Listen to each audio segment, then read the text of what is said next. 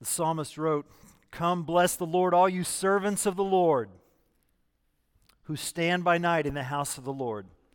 Lift your hands to the holy place and bless the Lord. May the Lord bless you from Zion, He who made heaven and earth." Amen.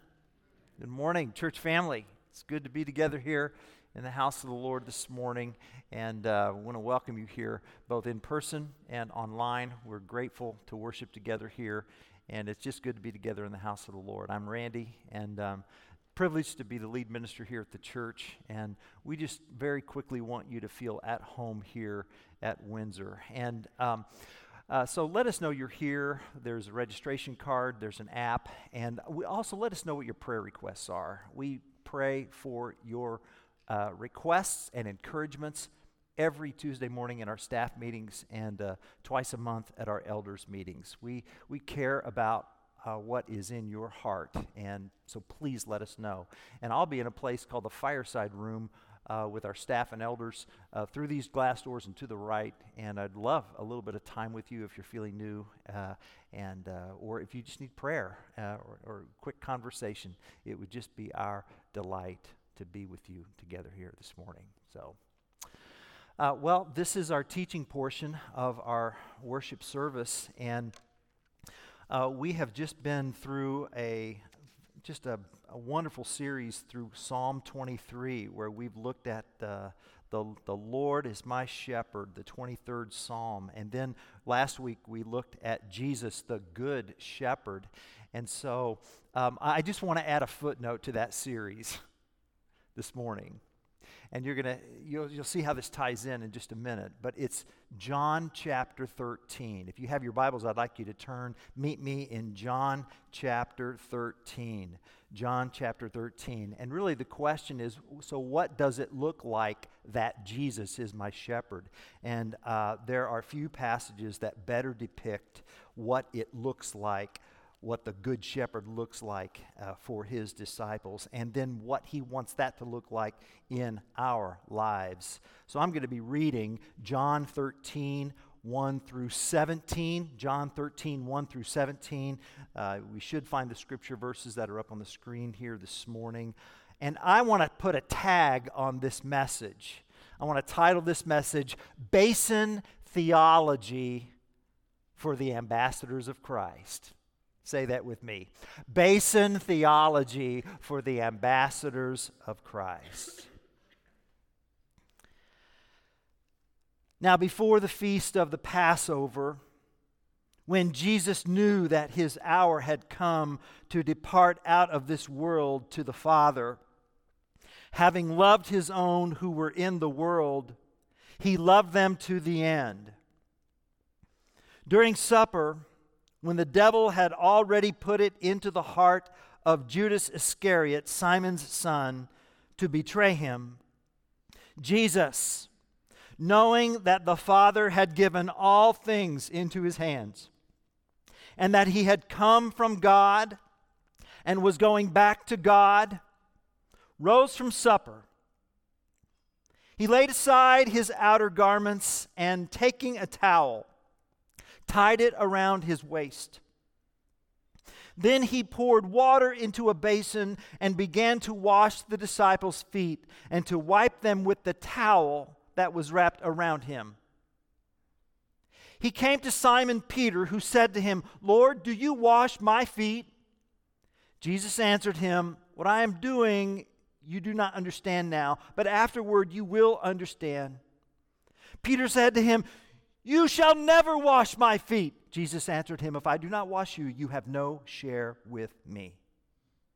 Simon Peter said to him, "Lord, not my feet only, but also my hands and my head." Jesus said to him, "The one who has bathed does not need to wash except for his feet. He's completely clean, and you are clean, but not every one of you." For he knew who was to betray him. That's why he said, "Not all of you are clean." And when he had washed their feet and put on his outer garments and resumed his place, he said to them, "Do you understand what I have done to you? You call me teacher and Lord, and you are right, for so I am. If I then, your Lord and teacher, have washed your feet, you also ought to wash one another's feet. For I have given you an example, that you also should do just as I have done to you. Truly, truly, I say to you, a servant is not greater than his master, nor is a messenger greater than the one who sent him. If you know these things, blessed are you if you do them. This is the word of the Lord. Amen. Basin theology for the ambassadors of Christ. Basin theology. There are two basins in John's gospel.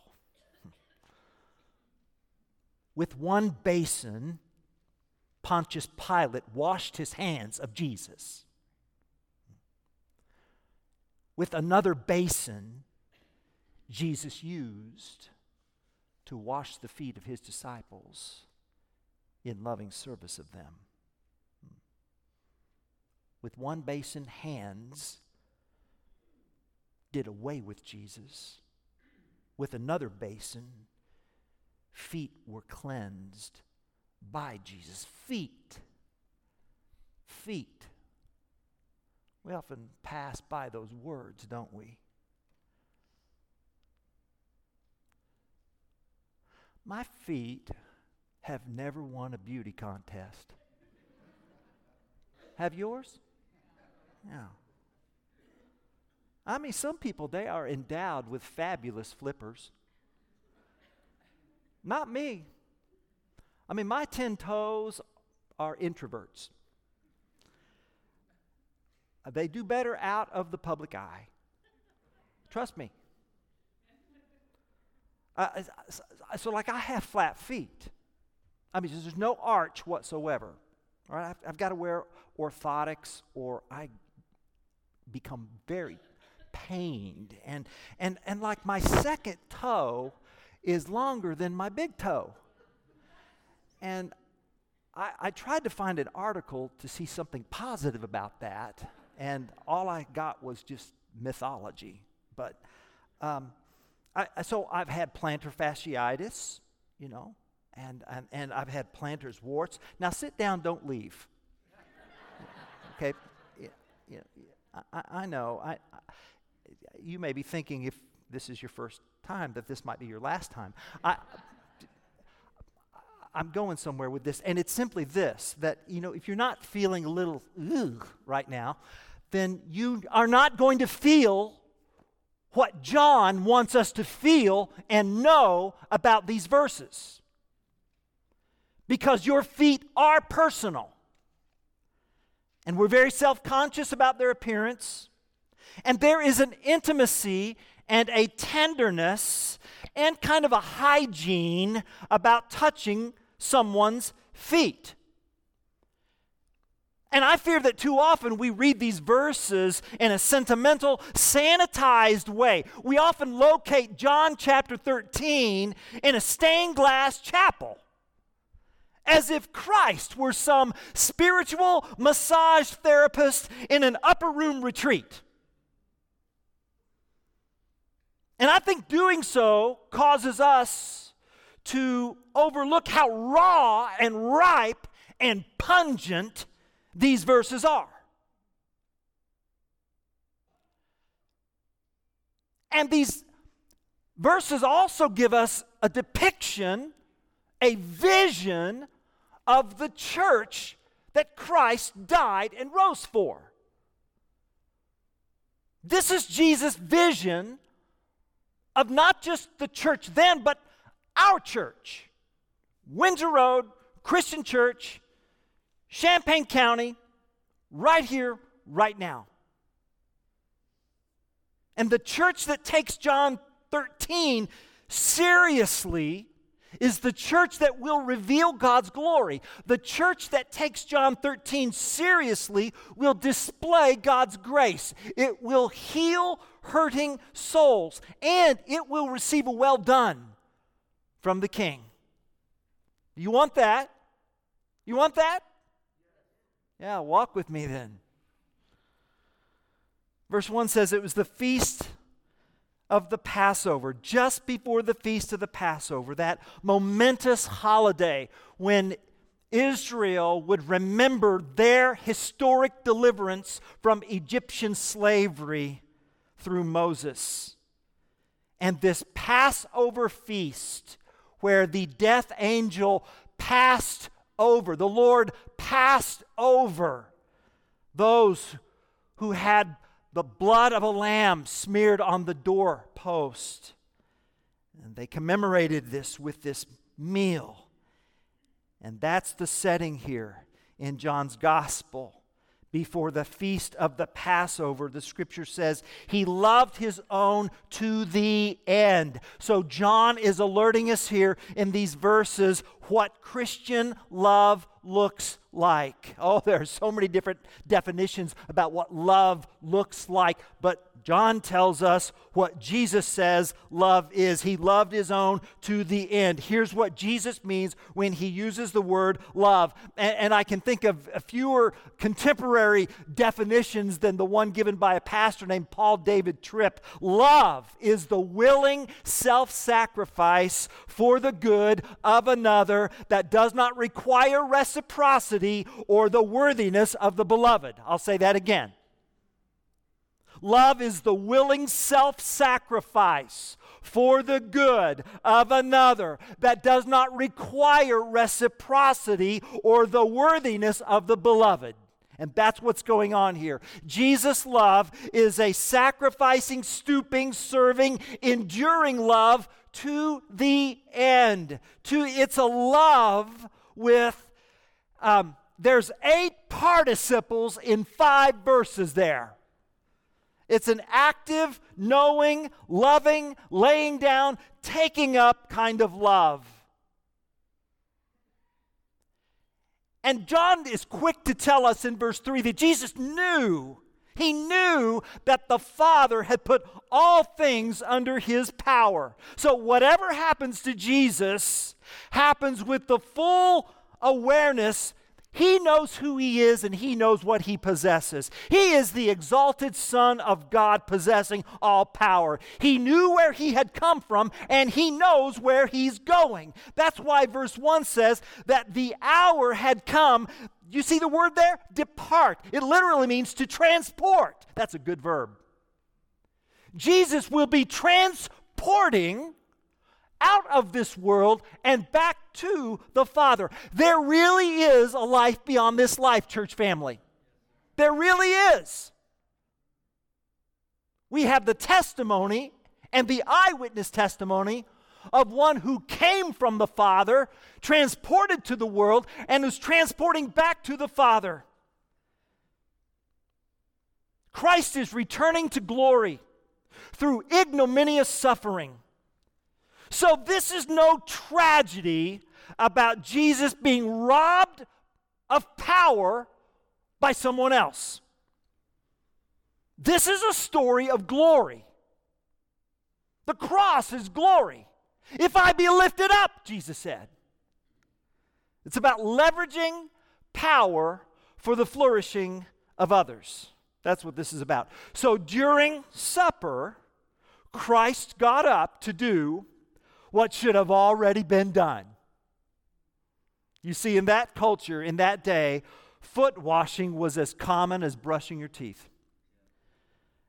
People had sandals, roads were dusty, Israel was arid, the summer was hot and dry, the winter was wet and muddy, and you'd enter a home, and there at the door, sandals would be peeled off, and there your feet would be washed. One scholar says it involved washing off not just dust and mud, but also the remains of human excrement, which was tipped out of houses into the streets, and animal waste, which was left on country roads and town streets. This task of hospitality to honor guests was normally assigned to slaves or servants of low status, so much so that foot washing was synonymous with slavery. Do you get that? The activity signaled the identity. What you did signaled who you were. So the disciples entered that upper room. And they reclined around the table, leaning on an elbow. Okay? So they're kind of on couches.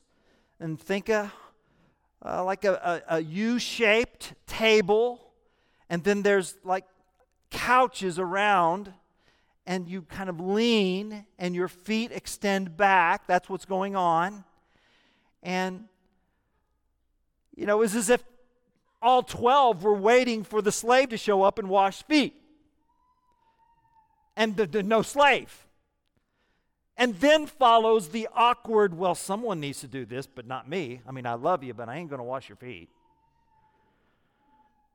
And of course they would think that. Because if you look at Luke chapter 22, verse 24, in which Luke describes the very same scene that John is describing, Luke 22:24 says, "And there arose a dispute among them as to who was the greatest." Dispute. Philoneikia. Dispute means love of strife. There arose a love of strife as to who was the greatest. I'm the greatest. No, I'm the greatest. No, I'm the greatest. No, I'm the greatest. On the eve of the cross, 12 self-promoting mouths with 24 filthy feet argued office proximity to Christ's Oval Office. Dietrich Bonhoeffer, pastor in Nazi Germany, gave his life. He once wrote that when people come together, there's almost this invisible, unconscious life and death contest. We meet someone, we size them up. We're looking for some strategic advantage, some angle by which we can assume some sort of control over that person. How can I figure out who this person is so that I can get what I want or negotiate what I need from them? Where do you work? Where do you go to school? Who's your family? In here are gifted people and more gifted people. There are strong people and stronger people. There's educated and more educated. There's popular and more popular. Both types, we size each other up, we compare each other, justify themselves, and Bonhoeffer says it occurs in the most polite way. Earlier in the Gospels, James and John wanted Jesus to grant the right for them to sit on either side of him in glory. Now that's bold. That's bold. The poet wrote, "I am like James and John, Lord. I size other people in terms of what they can do for me and how they can further my program, feed my ego, satisfy my needs, give me a strategic advantage. I exploit people ostensibly for your sake, but really for my own. Oh, Lord, I turn to you to get the inside track and obtain special favors, your direction for my schemes, your power for my projects, your sanction for my ambitions, your blank check for whatever I want. I am like James and John." And all of a sudden, there in that room, one of the disciples felt cool water splashing from the pitcher into the basin, and that disciple must have thought, well, it is about time. He looks down, and it's Jesus. It's Jesus. Do you see verses 4 and 5? He laid aside his outer garments, taking a towel, tied it around his waist. Then he poured water into a basin and began to wash the disciples' feet and to wipe them with the towel that was wrapped around him. I mean, it got awfully quiet. And John is the only gospel writer to mention this. The others include communion, but we would not know this if it were not for John. And notice his eyewitness detail here. Jesus got up. Jesus took off his outer clothing. Jesus wrapped himself in a towel. Is that not a picture of the incarnation? Jesus disrobing his heavenly glory and putting on the towel of human flesh. And then he proceeded to do the unthinkable. He stooped to wash the mud-caked feet of his followers. It's as if John is saying, I cannot let this go unreported. And notice John's unmistakably intentional language. And here's the tie-in from last week. The shepherd king in John 10 lays down his life and takes it up again. The servant king in John 13 lays down his garment and takes it up again. Lays down, takes up. Same verbs. John knows this. John is connecting foot washing to the cross. And what makes the fourth gospel account so extraordinary is that you will not find in ancient history a parallel of a person of superior status voluntarily washing the feet of someone of inferior status. You won't find that in ancient history. Jesus assaults traditional social hierarchy. He disrupts the normal categories of honor and shame. It's not just we're not talking about an honored teacher who is performing a shameful act. We're talking about a divine figure with cosmic sovereignty who has taken on the role of a slave.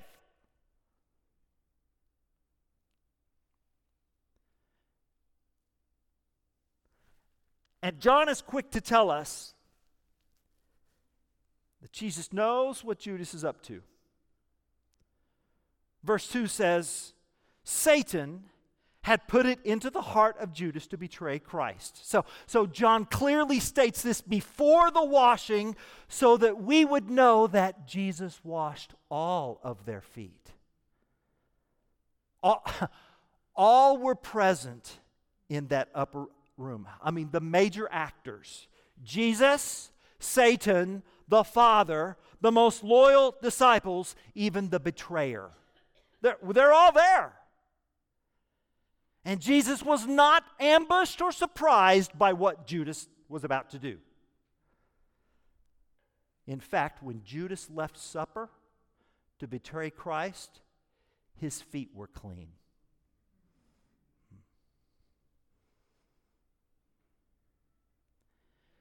And then there's Peter. Lord, what are you doing? You don't understand right now, but you will. Well, is that not a picture of our life in Christ? Huh? Trust now, understand later. And Jesus did not feel obligated to explain to Peter's satisfaction why he was doing what he was doing. He's just like, dude, trust me. Just trust me. Isaiah 55 verse 8 says, God's ways are not our ways. My thoughts are not your thoughts. Could you really respect a God that you could figure out? Peter says, you will never wash my... It's a double negative. It's you'll not ever wash my feet. I mean, you know how filthy my feet are. You know where my feet have been. Henry Nouwen wrote, "Oh Lord, you kneel before me. You hold my naked feet in your hands, and you look up at me and you smile, and I protest like Peter, Lord, you'll never wash my feet. I resist the love you offer. And what I want to say, Lord, is you don't really know me. You don't know my dark feelings. You don't know my pride. You don't know my lust. You don't know my greed. No, I'm not good enough to belong to you, but you did with Peter. Lord, you look at me and you plainly..." Jesus looks at Peter and plainly says, if I don't wash you, you can have no share with me. If you don't let me wash your feet, you have no part of me. In other words, if I don't wash you, you can just leave with Judas. You understand why? To refuse foot washing is to refuse the cross. And Jesus makes it plain. If I don't forgive you, you can't follow me. You need my grace. You must let me love you. You must let me cleanse you. You must let me sanctify you. I'm your only hope, man.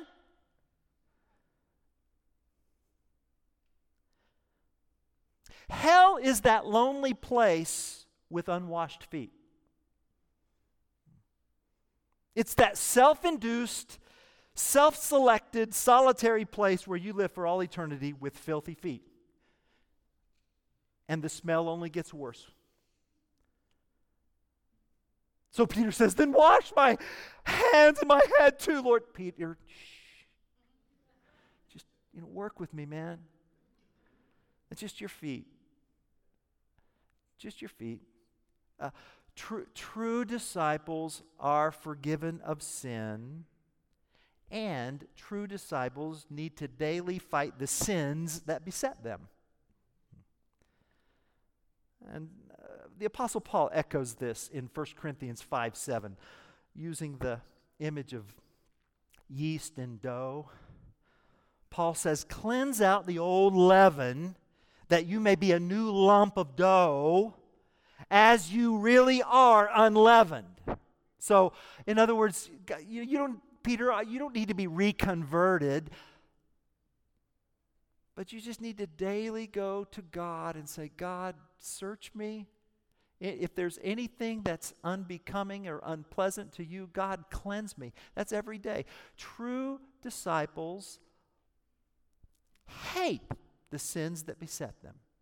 True disciples seek God every day. God, cleanse me. Cleanse me. But then Jesus says, not all of you are clean. He's talking about Judas. Not all of you are converted. So wow, just because Christ washes your feet doesn't mean you're changed. So you need more than clean feet to follow Christ. You need a new heart. You need a new heart. And verse 12 says, when he had washed their feet and put on his outer garments and resumed his place, he said to them, do you understand what I have done for you? So do you understand this? So the 12 were arguing about greatness, and Jesus was showcasing greatness. And so Christ interprets what he did in verses 12 through 17. In verses 12 to 17, Christ interprets his action in 1 through 11. He says, if I washed your feet, you need to wash one another's feet. Now notice what he didn't say. He didn't say, I wash your feet, now you need to wash my feet. That's not what he said. He said, I want you to treat others as I've treated you. I want you to love others as I have loved you. What is not beneath my dignity is not beneath your dignity. And when there is a community in which each person washes feet and then receives washing, then there's no hierarchy in that community, is there? Because we're brothers and sisters in Christ. And it's like John is just saying, Windsor Road, this needs to be a part of our DNA. This just needs to be a part of our thinking, our mindset. Verse 15. For I have given you an example that you also should do as I have done to you. And why? Verse 16. A servant is not greater than his master. Will you repeat that after me? A servant is not greater than his master. One more time. A servant is not greater than his master. So we who have been served by Christ now live out a vocation of serving others.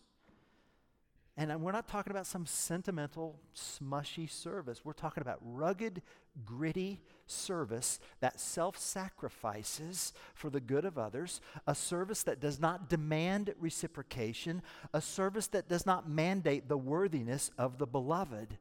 God's love to us empowers us to love each other. And it's a love that serves downward.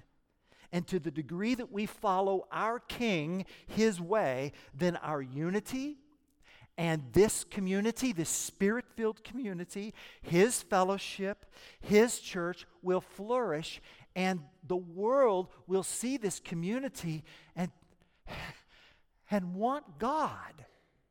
Want God. Back to Dietrich Bonhoeffer. He said, the church does not need brilliant personalities, but faithful servants of Christ. Authority from on high comes to the child of God who wraps herself in a grimy servant's towel, taking no power for self, but leveraging it for the good of others.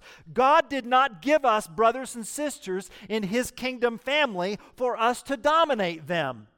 Jesus' dominion over all is not a dominion of heavy-handedness. It's a dominion of service, deference, and humility. And when we embody this, and when we imitate this, and when we live this out, and all brothers and sisters in Christ know this, from my view, I believe we do. And we're all the better in Christ by doing so more and more and more.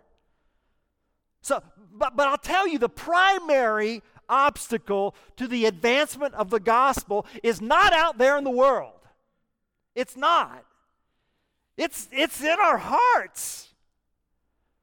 It's when we enter a room and sit at a table and wait for someone else to wash our filthy feet because we don't want to be inconvenienced.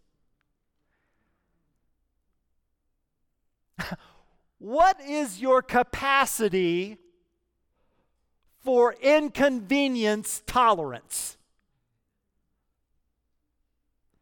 Jesus says if you know these things, you're blessed, not if you talk about it, not if you diagram it, but if you do it. So here this next week, some of you are going to be in a room. And it's either going to be a classroom or a boardroom or an office or a meeting, a small group, large group. You're going to be in a place, and it's going to dawn on you. It's going to dawn on you that you are the most powerful person in the room. It's going to dawn on you that you know more than anybody else in that room. It's going to dawn on you that you have more experience, that you have power. You can help. You can hurt. You have the power to act in a way that's going to affect someone's future. These verses ask us this question. What are you going to do with that? What are you going to do with that? And John 13 teaches us why God loans us power. We are to leverage our power for the sake of others. And some of you may be thinking, well, Pastor, listen, in my world, the point of power is to keep it once you get it so that you can protect it and guard it. So why would I leverage it for others? Why would I do that? Why would I do that? Here's the deal, and this is why. Your power will eventually be taken from you. When we dig in to protect power with power, you talk about anxiety. The most anxiety-driven activity is the protection of power. You remember Venezuela's president, Hugo Chavez? His last words, I don't want to die. Please don't let me die. But then he died. Your power will eventually be taken from you. And so the wisest thing that we can do is to leverage power for the good of others. So what are you going to do when it dawns on you that you are the most powerful person in the room? John 13. Whom will you serve? And will you embrace the inconvenience? Because brothers and sisters, love is inconvenient. Love is costly. Love means having to get up in the middle of the night to sit beside the bed of a frail, frightened family member who is dying all alone. Love means staying behind after a meeting and doing the washing up or putting out of the garbage without a word of complaint or boasting. Love does the little messy, annoying things which in the ancient world the slave would do. The things in which our world we always secretly hope somebody else will do so we don't have to be inconvenienced. Love is imitating him whose scepter is a towel. For the towel reveals the true nature of royalty. The towel points to selflessness. And the towel is the difference between those who have and have not been served by Christ. And any unwillingness to take up the towel means, you know what this means? Here's the deal. Maybe you're saying, I'm tired of taking up the towel. Okay? And don't just tell me to do more and try harder, Pastor. Okay, I won't. If you are feeling like, if you're feeling, I'm just at my capacity. Here's what you do. You sit yourself down in a chair, and you bow your head and you close your eyes. And it's a good thing we're about to have communion now. And you just sit yourself down and you bow your head and you let King Jesus wash your feet again. Because when he does, if we truly believe him, then his love will energize us and animate our hearts so that we can get up and humbly serve others. So the solution to more strength to serve others is not grunting your way through it. That's not the solution. The solution is sitting down and letting Jesus wash your feet again and again and hearing him say, I love you. I love you. I love you.